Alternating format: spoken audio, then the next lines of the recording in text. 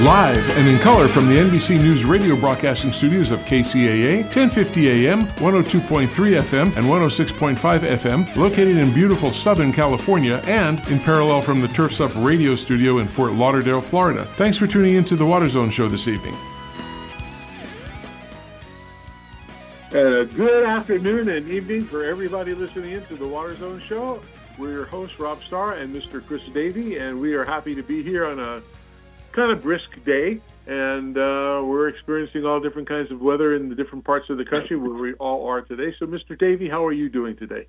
I'm going to tell you, Rob Starr, brisk only scratches the surface, my friend. It snowed here in where I live in the upper San Gabriel Valley in California today. Did you make a snowman? Not that much, no. It didn't stick around too long, but it coated the car for 45 minutes or so, and then disappeared. But we don't see that very often here in Southern California, buddy, and it's more to come. So this is just the first of 3 waves that are coming between now and early Sunday morning. That's what I hear. We'll check in with, we can check in now. Miss Chris Austin, the purveyor of Maven's Notebook. She is the most influenced person in the water business. So how are you today? I'm doing great. How are you all doing? Wonderful, Chris. We'd be fine. So, yeah, as Chris was saying, that there's going to be some major storms, and they think that'll determine, actually, this month and next month, if the drought's going to continue or not. Yeah, I mean, it really, the big moment is how much do we have left on the ground and on April 1st, and so time is ticking away towards April 1st, but certainly we're getting some more storms, so that's good news. It's cold weather and some snow up there in the mountains. Looks like this storm is headed more into Southern California and not so much in Northern California, although we're expected to get rain and snow as well. But it looks like the force is really hitting Southern California with some unusually cold and snowy weather. So I'm glad not to be in Southern California this weekend. Driving back from my office in California to here, I got past Indio and further into the desert, man, it was freezing cold, and the wind was like 40, 50 miles an hour. It was blowing cars all over the freeway. Really, really cold. So yeah, so we're getting some winter weather out here, and apparently they're baking in the east. So we have a split country in terms of temperatures. I think I remember reading somewhere record heat in parts of the east. So, yep. Here we are. Correct. You're correct. Orlando was 84 today, Chris. 84, and it was 80 in Atlanta. Yeah, hey, they got our weather, or they got Southern California's weather. At any rate, yeah. So, well, it's good for us. We need the snow. We need the cold. So it's good. And a sign of improving things was yesterday the Bureau of Reclamation released their water allocation for the Central Valley Project. Excuse me. And also the Department of Water Resources issued a modest update to the State Water Project. It's a much more straightforward system, the State Water Project, and so everybody on that system is getting 35% of their usual amount, which is much better than the 5% that we've had the last few years. The Central Valley Project, which last few years there's some farmers that haven't received any water for at least 2, possibly 3 years. They issued their allocation. Their allocation is much more complex because there's a lot of old water rights, and if Shasta is a critical year, then it affects certain categories of contractors. Excuse me.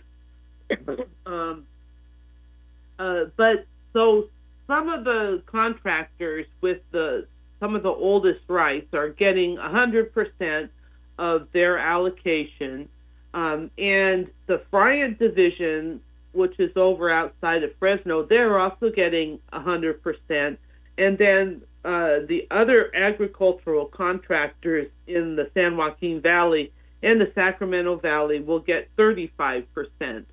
So not a lot of water for them, but there's some water for everybody this year as long as conditions hold. Reclamation did make it clear that, we're still not through to the end of the year, we're not through to the end of the snow season, which comes April 1st, so things can change. It wouldn't be unheard of, but we're looking pretty good so far this year. That's a good thing. I saw that Newsom was putting more measures in to divert water from the Delta, which affects all the little baby salmon getting out to the ocean. Well, what he's done is he issued an executive order that allows the state water board to relax the water regulations in the Delta so that they can pump more water out of the Delta.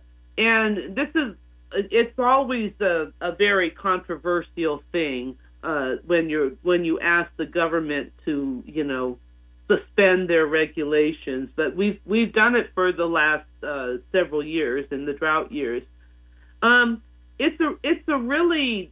It's one of those situations that is just kind of hard on both sides because what the environmentalists say is that all these regulations have all been hammered out a long time ago about, so if it's a really dry year, then the water agency said, okay, then if it's a dry year, we will only pump this much, and we will, and they came up with a plan of how they would operate if it was a really bad drought year. So we get a really bad drought year, then, what's been happening is then the water agencies go to the state water board and they say, well, we know that we said that that's what we would do in a dry year, but, now we have these conditions, and these conditions are outside of, and much more severe than anything we've ever anticipated, so we can't do that now. And, it's one of those situations where I think both sides are kind of right. If you hammer this all out ahead of time, then when push comes to shove and it's hard to do, you still need to do what you agreed to do. Right. But also, on the other hand, we're being handed conditions that we haven't seen before. This has been the problem, and they've been working at improving the models for runoff forecasting and trying to figure out what's going on. But it really seems to be that there's just not as much water as there used to be coming down from the mountains, not as much as we would expect given, history with the amount of snow that's up there. So, it's definitely a difficult situation. The big difference here is in temperature. We've been having a lot of hotter droughts, and with the exception of this winter, it seems to me this winter is a much colder winter. Certainly we're having much more precipitation, so that's a good thing. But when we have hot drought, the heat changes so much on the landscape. It changes how much water the trees take up in the forest and all the vegetation on the land. How much, if it's hotter, they need more water, and that they take that water. So, the heat just changes everything. Oh, you're absolutely right. It's, I know the weather is what it is, but I know a lot of farmers are talking about finding new ways to pump that runoff water back into the ground. the floods waters and stuff, because we really need to find a way to capture all that water when it comes, and not just let it go into the sewers and go out to the ocean. Because what they say, there was like 30-something trillion gallons of water dropped in the last storm that we had in California. A lot of water. and we have been getting some of that water into the ground, there's still we could still do a better job. And apparently there's a big frenzy in the Central Valley to build basins, the recharge basins, to hold the water. And we have issued a few permits to for people to be able to flood their ag lands. So we are making progress, but no, we definitely need to do better, and we need to be better prepared to take these big storms and put that water away. And one of the ways that they're planning on doing that is, this is where this new reservoir they're talking about, Sites Reservoir. This is where it comes in. And Sites Reservoir is what they call an off-stream reservoir, so it's not built across a river or a creek or something. It's not obstructing a waterway. They have a set of valley away from the river that they're going to build this dam in. It's not actually a dam. It's more like 3 dams, kind of like when they built Diamond Valley in Southern California. They had, it's a valley, and they had to build up the sides, so there's like about 4 dams, I think, at Diamond Valley. So it's going to be like that, and they're going to pump the water from the river into the reservoir when the flows are high. And this is, I think this plan is pretty, based on some good logic. Part of the problem that we have in California is all of our reservoirs are up in the mountains, and that's great for catching the snow melt, but there's so much rain that falls on the valley floor, and that's where the water that's where the water theoretically goes rushing out to sea. It's hard to build reservoirs on the valley floor. It doesn't work so well. Sites Reservoir is built to handle those flows on the valley floor. It will connect to the river, but and water will be pumped up to the reservoir. So I think it's kind of the type of project that we need to capture some of this water. The problem is there just aren't a lot of opportunities to build storage on that can catch these flows on the valley floor. So that's where, what they call floodmar. That's where flooding the ag fields for water, groundwater recharge in the wintertime, that's where we're really trying to push now in the state. Yeah. Well, we've got to do as much as we can. I mean, go ahead, Chris. I'm sorry. No, it's fine, Rob. I was trying to scan your Maven's notebook because it was a few weeks ago, I know, Chris, but there was an article referencing floodmar. And, this is a decades-old issue, right, Chris? I mean, you'll be the first one to agree with that, right? Yes. It just seems to so many people that you've got a willing participant in the farmers who are willing to help groundwater recharge. I mean, essentially, that's what they're willing to do, right? If they could just get the water to do it. But, I get it. It's political. There's a lot of people with a stake in this. And, you've got everyone from scientists and PAC groups and all that stuff, all with an interest in it. And then you've got the Water Commission, those commissioners in there. Those guys have a tough job for sure, Chris. I mean, who does not envy any one of those guys, right? But figuring out how to use all that funding, and this is funding that what, Chris? Some nearly 10 years old. Some of this funding that still hasn't been allocated from back in 2014 when voters approved those other initiatives. So I guess what I'm getting to. The question is, why does it take so long? Well, some of it was because written into the language of the legislation in that proposition, Prop 1, that was, I think, 2014. 2014, yeah.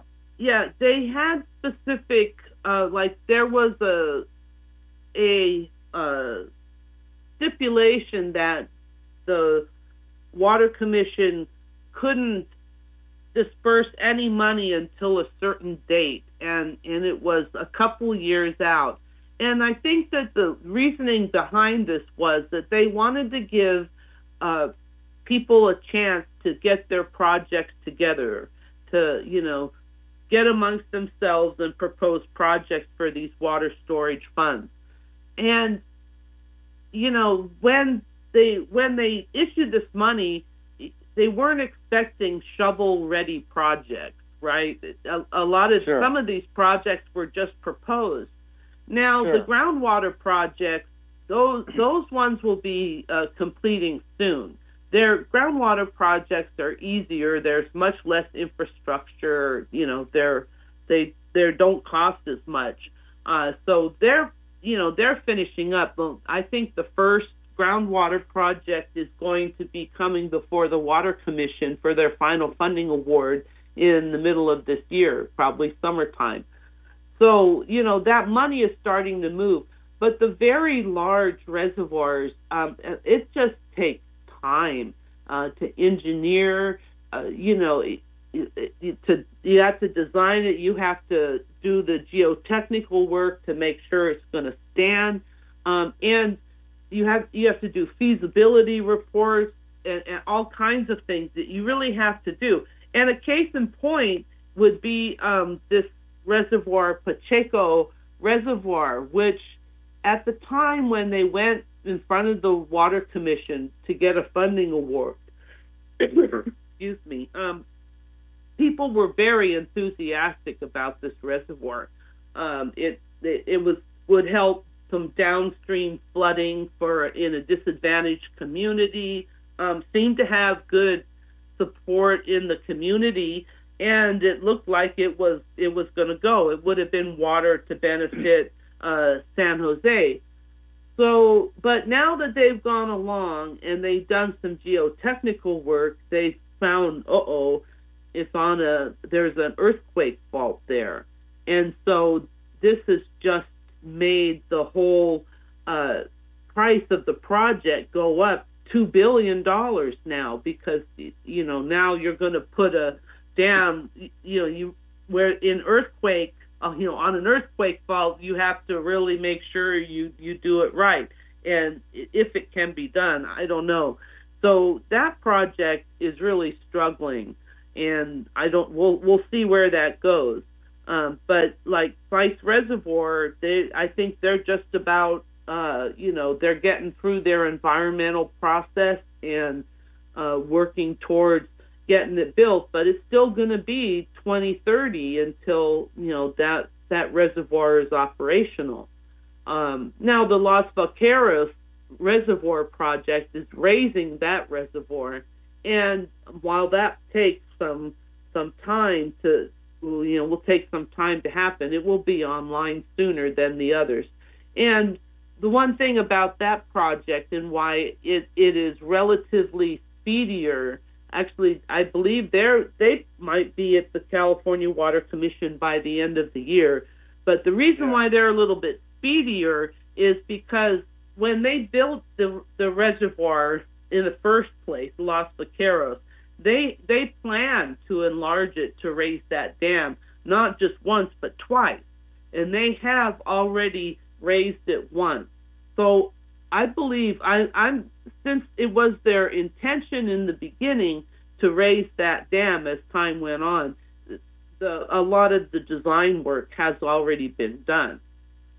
So they just had to do a little bit more and get their environmental documents together. And that project will be going forward soon, and it'll be online a lot sooner. I don't remember what the timing is, but it's a much easier project. The Spice Reservoir, they got to build like 3 dams. So there's a lot of work there. Yeah, there's other dam projects that are getting funded as well, right? Like Anderson Dam. I mean, that's a retrofit, I think. Yeah. If I remember right, but it's received funding, federal loan just recently as well. Well, yeah, that is not one of the Prop 1 storage projects. That is they had to drain that reservoir down because of earthquake concerns. Right. And so it's being re-engineered to be earthquake safe. And so they just got another loan to go forward. And that that's an existing reservoir that they're starting to that they're retrofitting. Now another dam project that's just finished up is Lake Isabella, and that's up above Bakersfield. And that lake they had to draw down again for earthquake reasons, and that has been, I gotta say, at least a 10-year construction project to retrofit that dam, at least 10 years. I remember going camping with my kids out at the KOA campground out there that advertised that it was, near the lake, but it was nowhere near the lake. And they explained to me that if the lake was really there, then it would be much closer than it was, but it was a very nice campground and very nice family that ran it. But my kids were, that was, it had to be like elementary school, middle school, because, by the time they got to high school, we weren't really doing the camping thing anymore. So, it's been some time. So they finished that project, and just in time for this nice wet year. So hopefully, they'll be able to get some water into Lake Isabella this year. Well, that's much needed. Needed. I heard that McCarthy is slamming Newsom about the water policies. What's that all about? Is that just a political? Yeah. Is that just a political thing, or what's your take, Chris? Well, it's kind of the same old. The Republicans generally feel that water is being wasted out to the sea, and I can understand that point of view, but also though that water needs to flow out and out of the Delta. Some water needs to flow out of the Delta because there's an environment out there too, and people that count on that. And the San Francisco Bay needs some influx of fresh water too. So it's hard. California it's just a struggle between three things: water for the cities, water for ag, and water for the environment. And I don't think any one group thinks that the other should get nothing. But it's just how much, Do you think the problem is communication to the public to understand that situation better? Well, it always helps to have an educated public, but this water stuff is really hard, and you have to really sit down and try and figure it out, or listen to it and try and see all the nuances. And for a lot of people, they just don't like that kind of texture in their problems. They have, just desalinate, get it over with, or, they propose very simplistic solutions to what is really and truly a very complex situation. I mean, we need to upgrade our water system. It's set up to capture snow in the mountains, and we're not getting so much snow in the mountains. So we need to retool. We need to change the way we do things, but exactly how to do that is very, very difficult. Yeah. Hey, one more thing, Rob, before we go, I'm gonna speak to Chris about, because we talked about this a few months ago, probably 4 or 5 months ago, that we ought to do a segment, right, on the third thing you mentioned about, water for cities, water for agriculture, water for the environment, right? On the third one, the water for the environment, because there's a lot going on in the next 5 to 8, maybe even 10 years on restoration projects. And I know that there's restoration grants that are becoming available finally now, some of that money being allocated for that. I don't know. Let's get your opinion, Chris. I think it'd be a good subject for for part of the segment, especially last time we talked about, instead of cutting the red tape, I think that article was entitled "Cutting the Green Tape." Yeah. What do you think, Chris? I think it would be a great topic. Hopefully the listeners would agree. There's it's a very it would be hard to cover it in detail in a segment, but we certainly could. We certainly could discuss that. I think we should start again to open up for incoming calls for questions for that, because there's things that we all know because we're in the industry, but there's things outside the industry that people don't know about. I think that would be a great thing to get back to doing. So maybe we do that the next couple shows. So, or what else you can do is we could have people email in their questions. Oh. They do that. They do that now. Chris reads those a lot and presents them. Yeah, they do that. Yeah, I pretty much cover the chat board and the incoming messages for each show, so we see it. Yeah. All right. Well, we're going to take our commercial break, and Chris, we have to bid you goodbye till next week. And I hope you have a wet weekend, and you stay personally safe and dry, and don't be driving in the crazy floods. We appreciate you being on the show every week. All right. So take care, and we'll talk to you next week. All right. Good night, everybody. Good night. Have a great week, we're going to take our commercial break, and we'll be back with a special featured guest. And so stick around. It will be an interesting conversation, and we'll see you in the 90 seconds.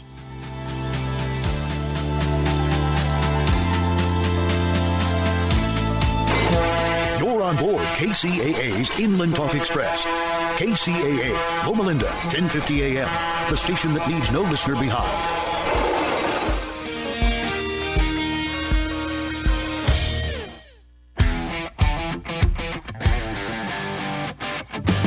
Moving up in this industry means getting the most out of each day, so you can focus on growing your business.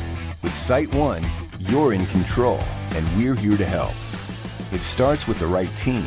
Our irrigation pros can help map out a complete, streamlined system that meet any requirements or regulation. And from the first dig to years after install, knowledgeable experts are available in branch, or resources are available online to help find solutions specific to your needs. Next, we make sure you have the right tools to get the job done with the largest selection of top brands in the industry, bringing the latest in Wi-Fi enabled controllers, rotors, sprays, valves, and drip components. And because hard work should always be rewarded, you'll receive personalized pricing and earn loyalty points on qualifying purchases to help you grow. You're in control. SiteOne is here to help. Water is one of the biggest expenses for communities, HOAs, universities, golf courses, and resorts. So keeping those costs under control, especially when rates are increasing while water supplies are being reduced, are often essential to a customer's survival. Managing water requires multiple skills, which is why it's been complicated and difficult until now. Aqua-Track brings multiple skills and technologies together to help large system users conserve outdoor water and improve the health of their landscapes. Aqua-Track's professionals are certified landscape water managers and certified landscape irrigation auditors. The company offers audit services, upgrade advice, technical expertise, and water use monitoring. We already manage irrigation water for the largest homeowner associations in Arizona, and we're prepared to bring our knowledge and experience to help others, including landscapers and designers. Give us a call and hear how Aqua-Track saved one HOA some 430 million gallons of water and $200,000 in annual water expenses. Aqua-Track is Arizona-based, and you can reach us at 623-594-8689. That's 623-594-8689. This is KCAA.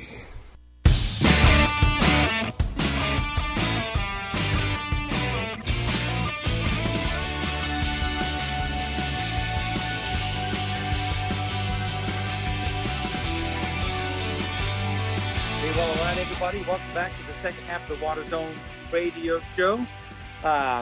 Today, we got a great guest coming up. It's somebody, it's a colleague of both Rob and I know. We're absolutely glad to have him on the show. But before we do that, I'm gonna take a couple of minutes, Rob, if you don't mind, and let our listeners know about the Irrigation Association Technicians Week. So many people don't know this, and I had a conversation earlier this week with the IA staff, and they asked me if we'd do a little kind of like a PSA form. So just for our listeners, if you're not aware, coming up first and second week of March, I think the dates are March 6th through 10th, the IA, the Irrigation Association, is holding its annual Technicians Week. So this is the chance for anybody out there, at whatever level you are in the irrigation industry. It's an excellent chance for you to take courses, just to become certified, right? These are virtual, expert-led, virtual level courses.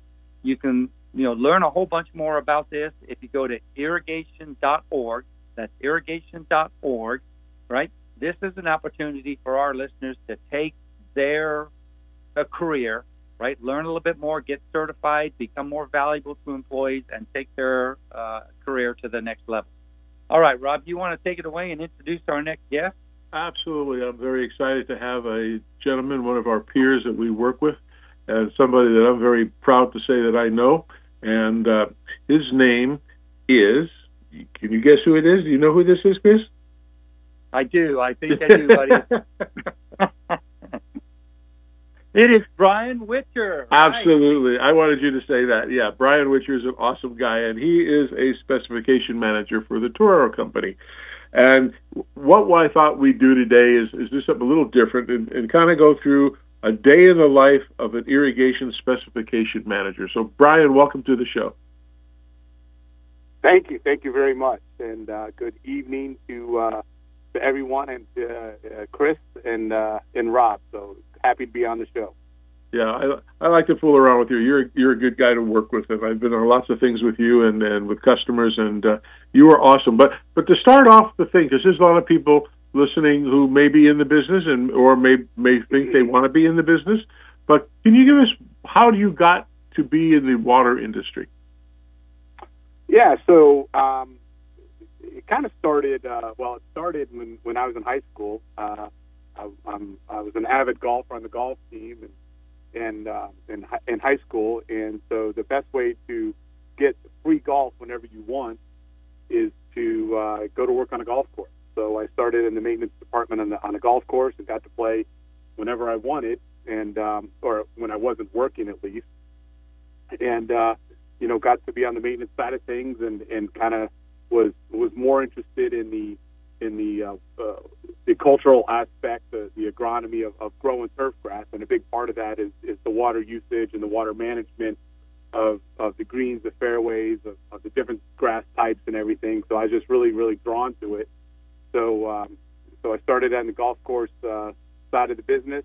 Actually didn't realize there was a college degree for it till a couple of years after, and really got involved in growing grass and understanding the cultural aspects and the requirements of it, and then got up through, continued that on through time as a contractor, distribution, and now on the manufacturing side. So it's just something I've done ever since high school. It's been on the cultural side of growing plants and growing grass and the water management, water usage side of it. I have to admit, when I go with you to see customers, it's wonderful to see somebody who understands the technology and what it takes to do the job. And it's not you're not just going in there and trying to sell them something. I mean, that's part of the job. But in order to understand what their needs are, you have to listen very carefully to them, and then you comment on them, whether they're going in the right direction, or maybe you have a better way of doing something that you let them know about some new technology. And is that what you take out of that, or is there other stumbling blocks between the prospective customer and a manufacturer? No, so the way that I approach just everything, kind of my life my life, and it flows into my work life too, is being a solutions provider. I think I bring a lot of knowledge, a lot of experience to this industry, to this to this market, and I like to be viewed as somebody that can provide solutions. And if the products I sell can be that solution, then so be it. If they can't, I want to make sure that I can offer the best possible solution. Other than that, because I heard on your previous segment, education is a big part of it, and if we can educate the users and the people in the market and our users of the technology and of good cultural habits, we're all going to benefit. So I just view myself as becoming a solutions provider, and making sure that the users are highly educated, or as educated as possible when making a decision. The best decision you can make is when you have a lot of information. So I try and give people information when they're making a decision whether to purchase or purchase A or B or even get into the market. I just want to make sure that they're well educated and have a lot of information to make a quality informed decision. So that's kind of how I go to market, and how I view customers is just try and provide them a lot of information and say, hey, this solution might be the best applicable for what you're trying to accomplish. Brian, let's dig a little deeper, Brian, because we kind of got an idea of what you do. Let's tell our listeners where I'll tell our listeners where you are. You're kind of you manage the territory in the Southwest. I'll let you give a little more detail for that, right? But just tell us what a typical day is. I mean, you don't call on homeowners and stuff like that. You've got kind of a different clientele, right?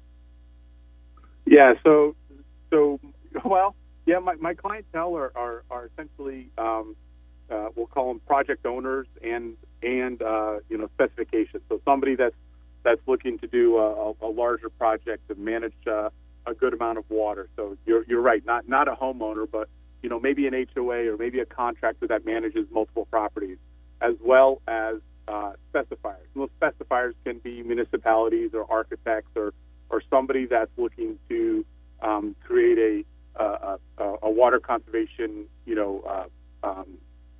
project utilizing the latest technology. So that's kind of my target customer. Kind of the areas that I focus on are the Southwest, although it seems to be growing every day. Arizona, Las Vegas, Utah, Colorado, New Mexico, El Paso. But I'm now working on projects in Wyoming and Montana. So the geographic territory is getting ever bigger, as I'm getting more and more involved with some of these projects and customers. Yeah, you are, as you said, in the Southwest, right? I mean, that's mainly the area where you work in. So let's talk about conservation a bit. There's a ton we can talk about, Brian, as you know, but let's just get on this for a little bit, because I know that our listeners would be interested. So, you live and you work in essentially a desert area, right? So Phoenix has got the Salt River project. Just generally in the area, there's a high dependence on groundwater utilization, right? That's the bulk of where the water comes from. So kind of starting off the conversation here, all of us have been, unless you live in a cave, right? We know that there's been a drought and there's water scarcity. It's becoming an increasingly high-profile issue, not just for your area. I'm sure everybody knows all around the world as well. And water conservation kind of percolated to the top as one of the more important considerations, especially for government policy, right? So as that's happening, we've had lots of people on the program that have talked about how slow some of the industry participants, like manufacturers, utilities, and even technology developers, how slow they've been to adapt to conservation. Do you see that in your territory, or do you believe that your territory up to speed? So from my perspective, I think the manufacturers and the municipalities have been actually very quick to respond, and adapting and working with the new technologies when it comes to water conservation. When it comes to those technologies, I think they've been very quick to respond. I think kind of you touched on the previous segment, kind of the slower side of things, the slower uptake has been the education piece. It's being the users. It's being not to call it a particular group, but the homeowners and some of the users that are adapting this technology. So, I mean, we've had basic rain sensors for 25 years. That is just a basic on-off technology. When it rains, it shuts the controller off. Those have been around for 25 years, and I'm still flabbergasted that that home builders and homeowners still don't utilize that basic on-off technology. It's been around for years from a manufacturer. So we have developed systems that now use ET and calculate ET on a daily basis, and soil and moisture systems come a long way. That technology has been around now for 8, 10, 12 years, and we're still trying to get it into the mainstream of the high water use users, and it's still not being adopted at a pace that I think could be adopted. And I think it comes down to education and letting people know that it's what's available, what's out there, and how to incorporate it into their daily lives. They were. Yeah, I agree. Oh, go ahead, Chris. No, I was just gonna say that I agree with Brian. Right? I mean, the question I asked Brian, as you can tell by now, was kind of targeted to give you the opportunity to tell our listeners how well your territory, Arizona particularly, has adopted to that kind of stuff. It's not the same all over the country, as most of our listeners who have been on previous shows, I've heard from other guests, but it is in Arizona, and maybe it's because those areas where the drought issues are abrupt, right in your face, right? I mean, it just creates a sense of urgency by itself, where other places where conservation, other areas or parts of the country or parts of the world where conservation is not such an urgent issue, I think that's where it takes a little more time for adaptation of technologies and for manufacturers to respond and stuff like that. I don't know. Do you see it that way, Rob or Brian? Well, the question I was going to ask Brian was, we talked about the adoption stuff. Well, you see all across the country, hot or cold weather territory, they all adopted low flow toilets and faucets and shower heads and things. Do you think, Brian, that those industries are more powerful and pushing harder with like the EPA and things? I know the EPA does obviously work with irrigation products, but we seem to be the last one, like you said, with the shutoffs for the sensors or for rain sensors. They've been around a long time, and yet a lot of builders, they put in smart controllers, but some of them don't have ways to check to see on real time about if it rains. They'll shut it off if they get a weather report saying it may. There's some controllers that estimate what's going to happen in the future and make a decision on that versus waiting for the rain action to happen and actually have a shut-off switch to turn that off. Do you think that in our industry is slower to push that getting adopted as versus like the toilets and such? Yeah, so I 100% agree with that. So in my channel that I work, with the specifiers and everything, I think the architects do a tremendous job of designing and incorporating, the technologies available to them to put out a water a system that takes water conservation into account, utilizing weather stations, the soil sensors, and the technology that's out there. But what I see many times is when it gets to the point of, after the drawing, it goes out to bid, from a contractor. At some point in time, somebody, whether it's developer, an investor, or something like that says, "Wow, we're over budget. Where can we cut? Where can we cut? Thousands of dollars off this project." And unfortunately, I see that the technology, the add-on technology, the sensor technology, I'll call it, is as being expendable, and saying, well, we don't need that.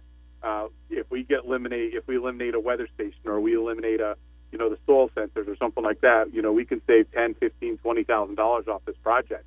So it's viewed as expendable, short-term gain, but the HOA or the commercial building or whatever it is, they're going to end up paying for it in the long run because their water usage is going to be higher than what it should be. So there's a little bit of sometimes of a disconnect. Like I said, the contractors are willing to put it in, the specifiers, the architects are willing to install it, but at some point in time throughout the project life cycle, somebody says, hey, we need to cut some dollars out, and they look at the entire project. Can we reduce the turf size? No, we need turf, or smaller trees, or there's a value engineering that goes on, and unfortunately the technology of the sensor technology is one of the first on the chopping block that ends up going away.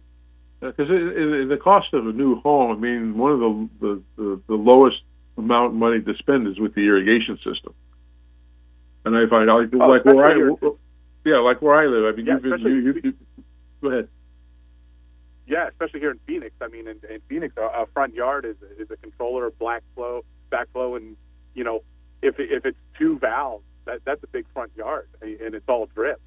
So the cost is minimal. It's if it's a 30-year mortgage or a 15-year mortgage, you're talking pennies, a month. And I would love to see home builders, and developers that of the HOA, incorporate and utilize that technology that is water conservation, because that's only going to save the homeowner money, and honestly save everybody downstream of that water in the future, because we have to conserve, or we're going to be in a whole lot worse situation than we are now, for sure. Yeah, Brian, let me. Sorry, we're all remote here, so go ahead. Rob, yeah. So I was just going to ask Brian, because I know this is close to his heart, as it is mine, as you know, as well, Rob. But let me ask you a question on the commercial side, because where you're at in a drought area, and you're talking about the reduction of turf and everything being drip and all that kind of stuff. Let me ask you a question about synthetic turf and its use in your territory, Brian. I know there's a lot to this subject, and we don't have enough time to cover it, but do you see a lot of conversion, or just a little bit from natural to synthetic turf?